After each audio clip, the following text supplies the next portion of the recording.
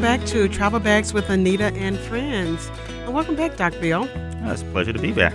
That was a great conversation with Dr. Bell. She is just a wealth of information. It really clears up a lot of things about healthcare and health advice is really right in our backyard. And she was good. I like the point that she talked about when you go to your sources on the internet, make sure they're legitimate sources. Yes. You know, because you have a lot of sources saying many things, but you want to at least make sure you have some pretty good information because you're betting your life on this information. Absolutely, you are. And we have some great tips, too, that I'd like for us to share that really are great tips, really just for kind of living day to day. But certainly if you're traveling, there are a lot of germs that are out there that may not be quite the Ebola type virus germs that, are so detrimental to us, but that also can have you ill and sick and not enjoy your trip. Because on the airplane, I was a flight attendant for quite a few years, and that air on the airplane is recycled. It goes around and around and around. So whatever's in that air, can definitely affect you, even if it's just really the dryness and you're just kind of feeling a little kind of woozy when you get off.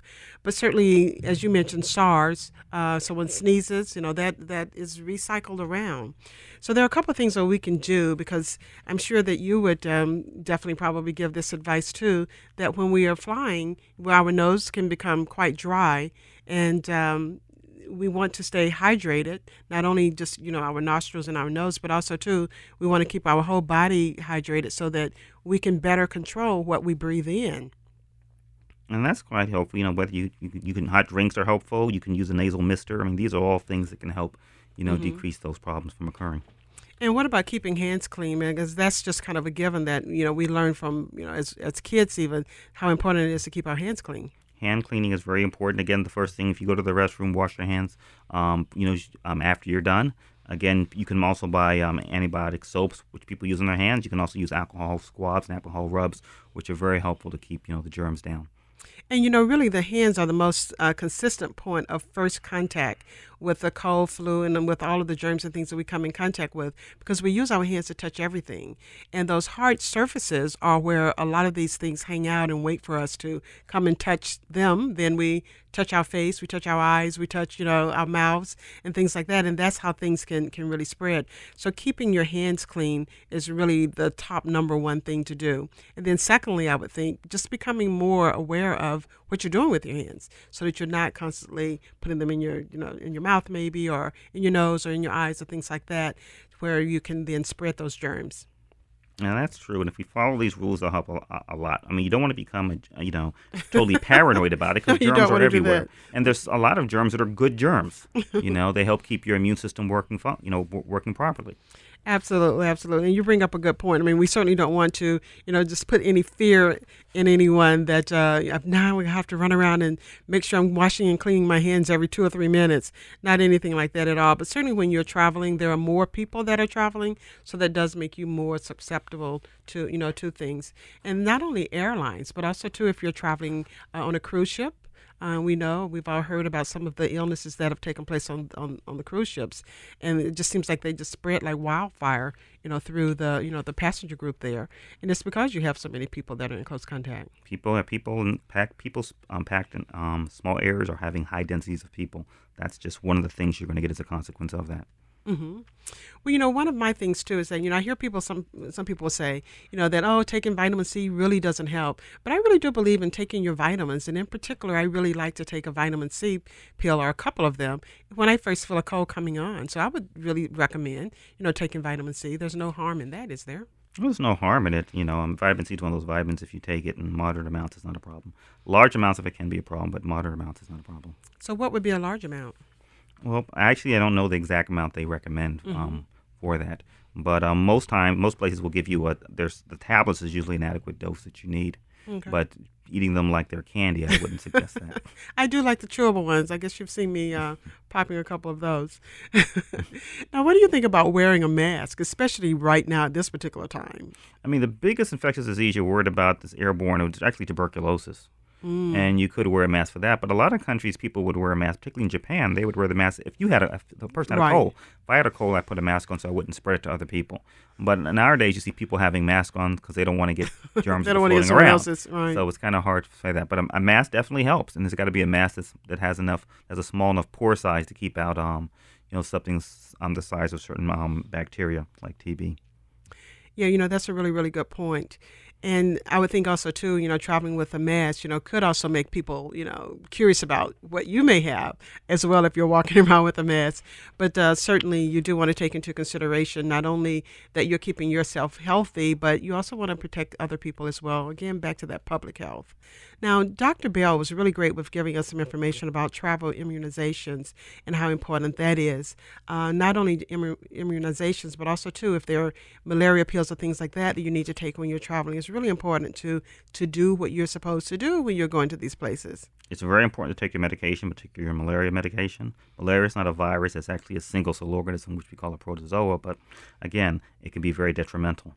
The most common and some of the most detrimental diseases aren't some of the ones that we think of as being the most dangerous. I mean, TB is a very bad disease. It can be very dangerous. It can kill you, but it's way more common than Ebola. So, again, you have to keep in mind which you're most likely to come in contact with, what's going to be the most probable, not the most possible. And those can help you make very good judgments. Yeah, because I've been on flights or I've been around, people on boats as well, where someone is sneezing and really coughing, a lot. And that's where your mind goes is, what does this person have?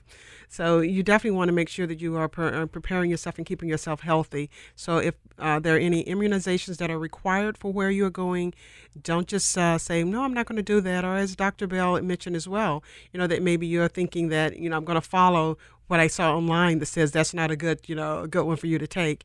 You definitely want to go on the side of keeping yourself healthy. That's true. We're talking travel health with Travel Bags with Anita and Friends. Clean water and clean, healthy food are the two things to follow. If you do that, you can get rid of a lot of problems that way. Let's talk a little bit about water, because when we travel, especially going again to international travel, when we travel internationally, we definitely have to be concerned about the water. You want to make sure that the water doesn't have germs in it, and you also want to make sure the water doesn't have toxins in it. Boiling water will do good to kill a lot of the germs, but it won't get rid of a toxin. So again, you have to make sure that the water that you have is safe, and water will become a very, very pressing issue as the world moves on. I agree with you on that. And we also need to make sure that if you are deciding then, I'm not going to drink the water from the faucet or those places, I'm going to drink bottled water, you need to also make sure that that cap is completely sealed in the places where you're purchasing the water from. And the date of the water. Right, the date of the water, that seal has not been broken. Now, this has been a great show. I can't believe it's over already. We are coming down to the end of the show here. And I'd like to give a little bit more information to everyone.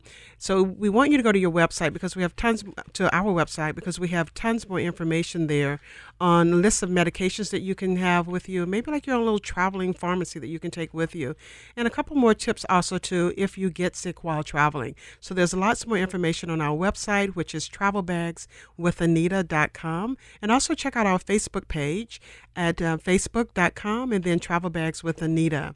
And Doc Bill, thank you very much, because I know this show has been sponsored by Sapelo Island Birdhouses down there in beautiful Sapelo Island, Georgia, where it's a great place to go and have some sunshine. Sunshine's always good to keep you healthy. Yeah, and check us out at SapeloIslandBirdhouses.com. Phone number 912-223-6515.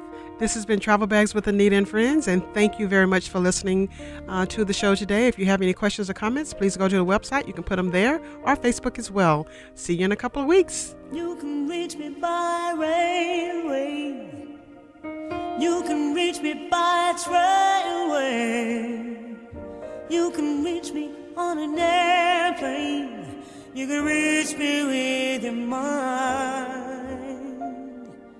You can reach me by caravan, cross the desert like an Arab man.